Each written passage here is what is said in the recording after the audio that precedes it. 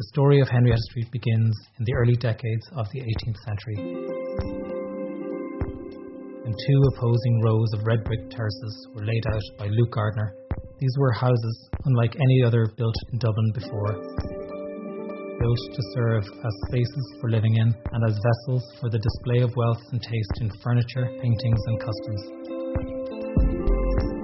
You are listening to Preserve and Protect: Contemporary Issues in Irish Cultural Heritage, a podcast series from the Royal Irish Academy, funded by the Heritage Council. To listen back to other episodes in the series, check out the page on the Royal Irish Academy's website at ria.ie. Charles Duggan is Heritage Officer for Dublin City Council. This podcast is entitled 14 Henrietta Street and the Making of a Museum. James Joyce's short story, A Little Cloud, published in Dubliners in 1914, just a few short years after the 1911 census recorded nearly 1,000 people living in Henrietta Street's palatial 18th century mansions, offers up a somewhat detached and bleak picture of the street's decline and decay. The story's protagonist, Little Chandler, a clerk in the Registry of Deeds, quote, emerged from under the feudal arch of the King's Inns, a neat and modest figure, and walked swiftly down Henrietta Street. The golden sunset was waning, and the air had grown sharp. A horde of grimy children populated the street. They stood or ran in the roadway, or crawled up the steps before the gaping doors, or squatted like mice upon the thresholds. He picked his way deftly through all that minute, vermin-like life, and under the shadow of the gaunt, spectral mansions in which the old nobility of Dublin had roistered, unquote. This evocative image of Henrietta Street presents a picture of squalid legacy in striking contrast to its splendid origins.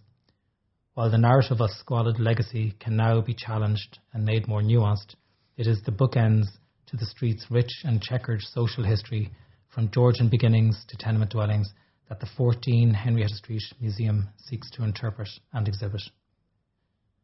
The story of Henrietta Street begins in the early decades of the 18th century, when two opposing rows of red brick terraces were laid out by Luke Gardner on a cul-de-sac running perpendicular to Drumcondra Lane, now Bolton Street. These palatial houses were built to serve as spaces for living in and as vessels for the display of wealth and taste in furniture, paintings and customs. These were houses unlike any other built in Dublin before, whose first inhabitants were members of Ireland's powerful ruling class, who within the walls of these houses forged alliances and relationships that shaped the political and social landscape of 18th century Ireland. Among their ranks were noble peers, eminent politicians, high-ranking clerics, social climbers, and distinguished military men.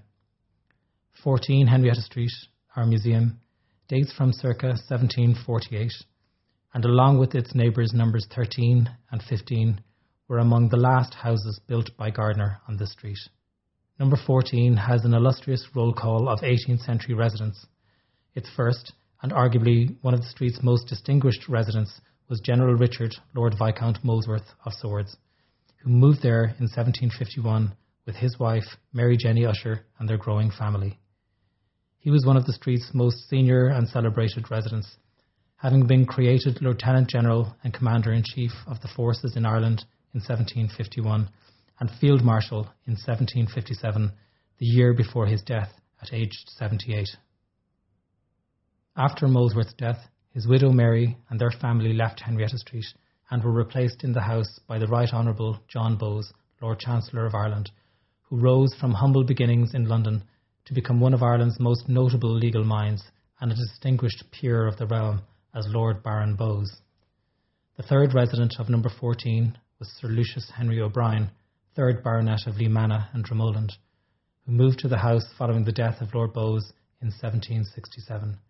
He and his wife Anne French were to spend the following 3 decades at the house with their growing brood of children. O'Brien was eventually succeeded there by the Anglican clergyman Sir John Hotham, Bishop of Clogher, and after him by Charles Dillon Lee, 12th Viscount Dillon, who left the house in 1800, only after 5 years of occupation. Gradually, from around 1800 and over the next 30 years, Henrietta Street's status as an exclusive enclave for Ireland's ascendancy had changed. Mid-ranking members of the legal profession began to be attracted to the street by the presence of the newly built King's Inns. Number 14 was one of the first houses on the street to be occupied by the professional classes, when in 1800 attorney Peter Warren took the house. He was to live there for the next 40 years. From 1850 to 1860, 14 Henrietta Street was the headquarters of the Encumbered Estates Court, the NAMA-like entity established in post-famine Ireland to administer the sale of bankrupt estates across the country. The house's grand reception rooms and bedchambers were changed to offices for commissioners, their clerks and a housekeeper. The substantial courthouse at the end of the garden was converted to the Commissioners' Courthouse. Following the removal of the Encumbered Estates Court, the house was occupied by the multiple families of the Dublin militia, stationed nearby in Linen Hall Barracks. The presence of the militia families was the cause of much upset amongst the street's legal profession, and may well have precipitated the street's abrupt transformation to tenements within the next 20 years. Following intense lobbying by the benchers of the King's Inns, the destructive army families were finally moved out in 1876, and number 14 was put up for sale. It was purchased by businessman Thomas Vance, who set about its conversion to tenements. Vance was a prolific businessman. He had been chairman of Blackrock Township, and at the time of his death had become a significant property owner.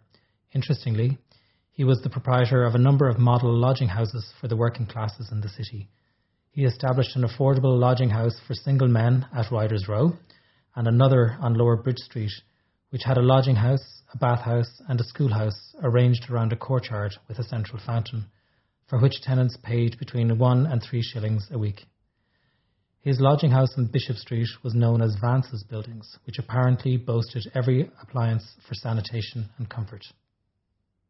At number 14, Vance set about converting the house into what has been referred to by Charles Dawson, MP, as a better class of dwelling house. Its basement kitchens, ground and first floor reception rooms, its bedchambers, dressing rooms, nurseries and closets, and even its grand 2-storey front stair hall were converted into 19 tenement flats. The larger rooms on each floor were carved up by timber-framed partitions to form flats of 3 or more subdivisions, while the smaller back rooms were left as single rooms with the adjoining closets used as a separate bedroom.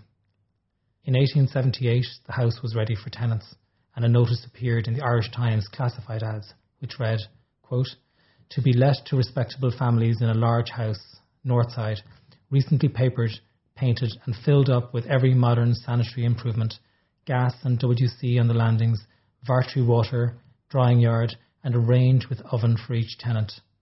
A large coach house or workshop with apartments to be let at the rear. Apply to the caretaker, 14 Henrietta Street," unquote. There wasn't a single condition of tenement life.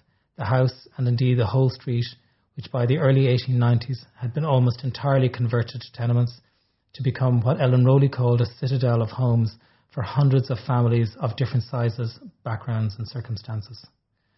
By 1911, number 14 was filled with 17 families amounting to 100 people, while over 934 men, women and children, about whom we know very little, lived on the street.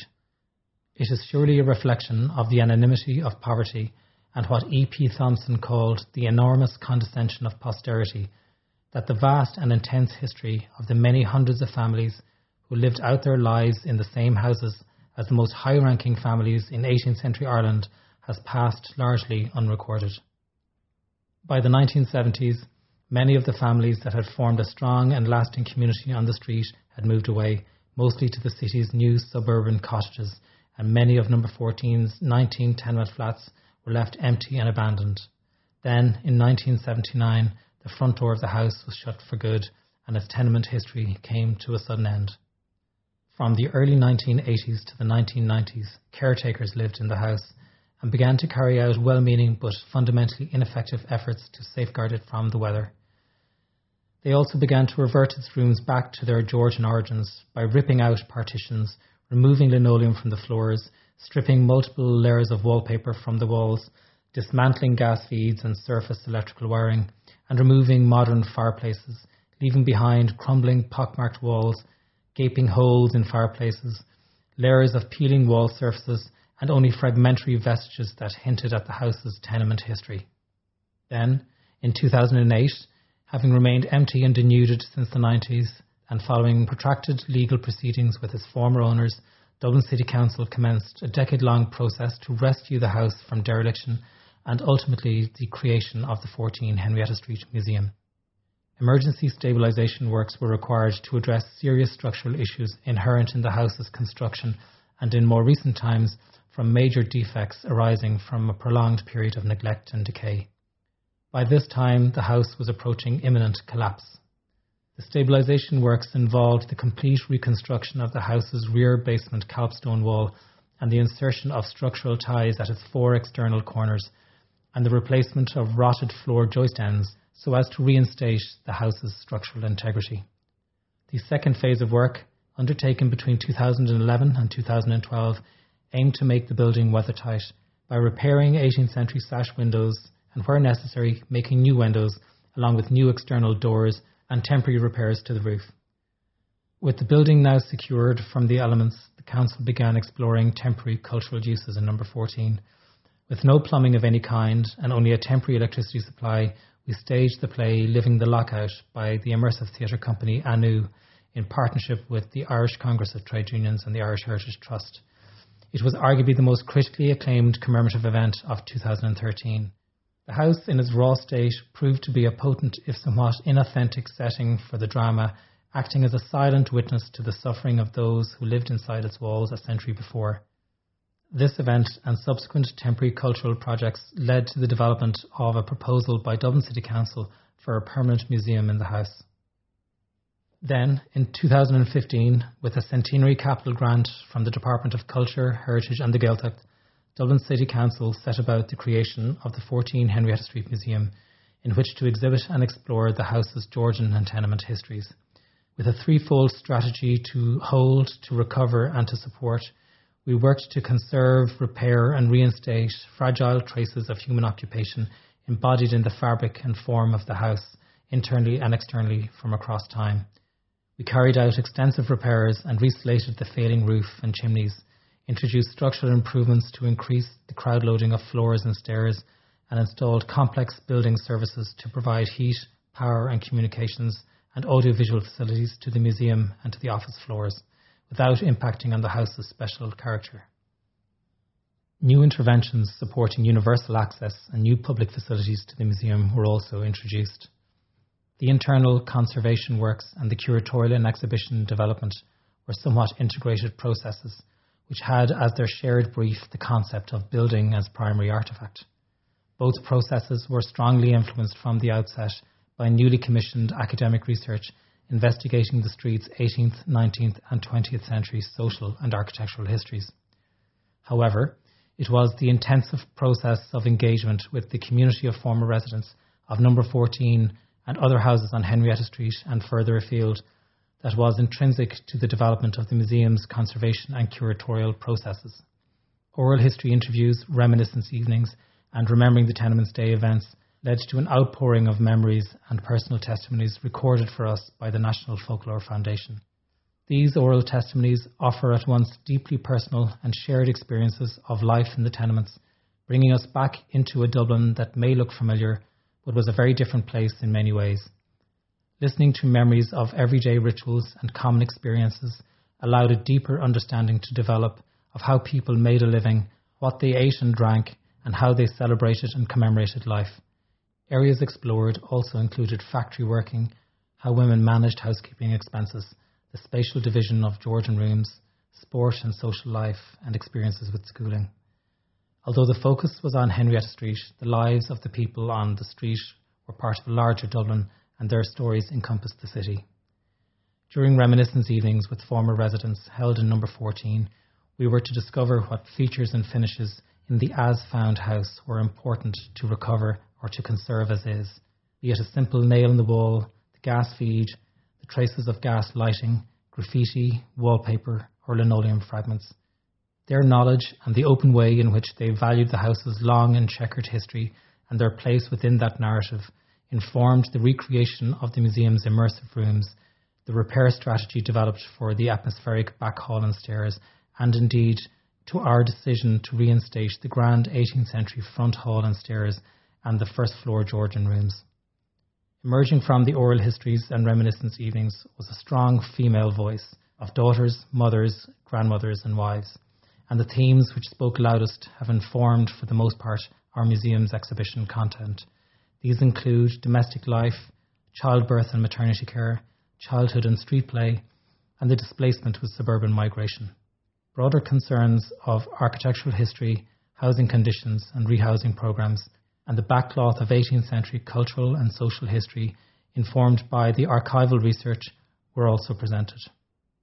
Mrs. Dowling's flat is one of our immersive tenement rooms. It represents one family's personal history, and while grounded in the deeply personal, it is also universal, embodying a shared living history from the period 1940 to around 1975. The recreation of Mrs. Dowling's flat has been informed by physical evidence, the sharing of memories, and by donations. Physical evidence told us the exact layout of partitions.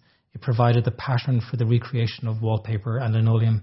It told us the position of light bulbs and gas wall lights. Shared personal memories by the Dowling family describe the family's life experiences, their childhood interests and later occupations. They describe the family's living arrangements, the kind of furniture they owned and where it was positioned, and the importance of the fireplace and overmantel to their lives. The donation by the Dowling family of personal items to the museum, supported by the careful sourcing of objects reflecting their shared memories, as well as donations by others, have also been crucial to the sense of authenticity and immediacy in the flat. Mrs. Dowling's china cabinet and the china set it contained, a doll given by Lily Dowling after her father died in 1949, her father George Dowling's memorial card, holiday souvenirs Lily as a young adult sent for her mother from around Ireland, and even family photographs are now populating this flat. At 14 Henrietta Street, we have eschewed graphic and text-based information panels in favour of the immediacy of telling the story of the house and its residents from the 18th and 20th centuries through its architecture and fabric, through deeply immersive rooms and through the use of film and soundscapes, informed by archival research and the first-hand accounts of this house's former residents. End note.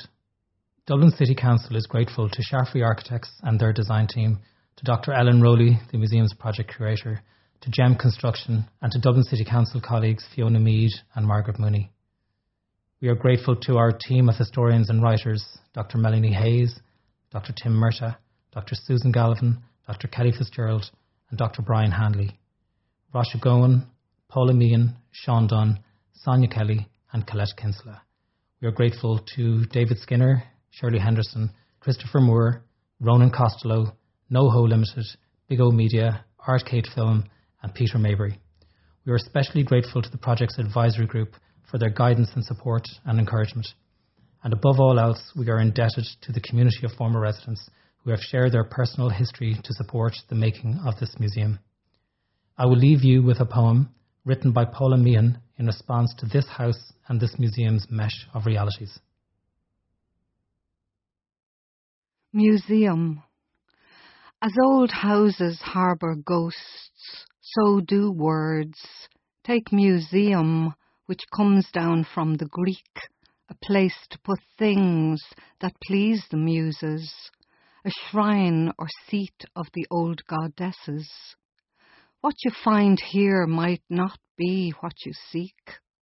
Rich, poor, citizen, commoner, lady, lord, mortal trace made immortal by design. Surrender as you enter through their door. Know all are equal here. In time's brute trust we are held, the quick, the dead, the blessed, the cursed. Open heart and mind to those who've gone before, to honour the muses, virgin, mother, crone, and hope to glimpse them ninefold in this house, daughters of memory, oracles of grace. Thanks for listening to Preserve and Protect, Contemporary Issues in Irish Cultural Heritage, a podcast series from the Royal Irish Academy, funded by the Heritage Council. This podcast series was produced by Real Smart Media. To listen back to other episodes in the series, check out our page on the Royal Irish Academy's website at ria.ie.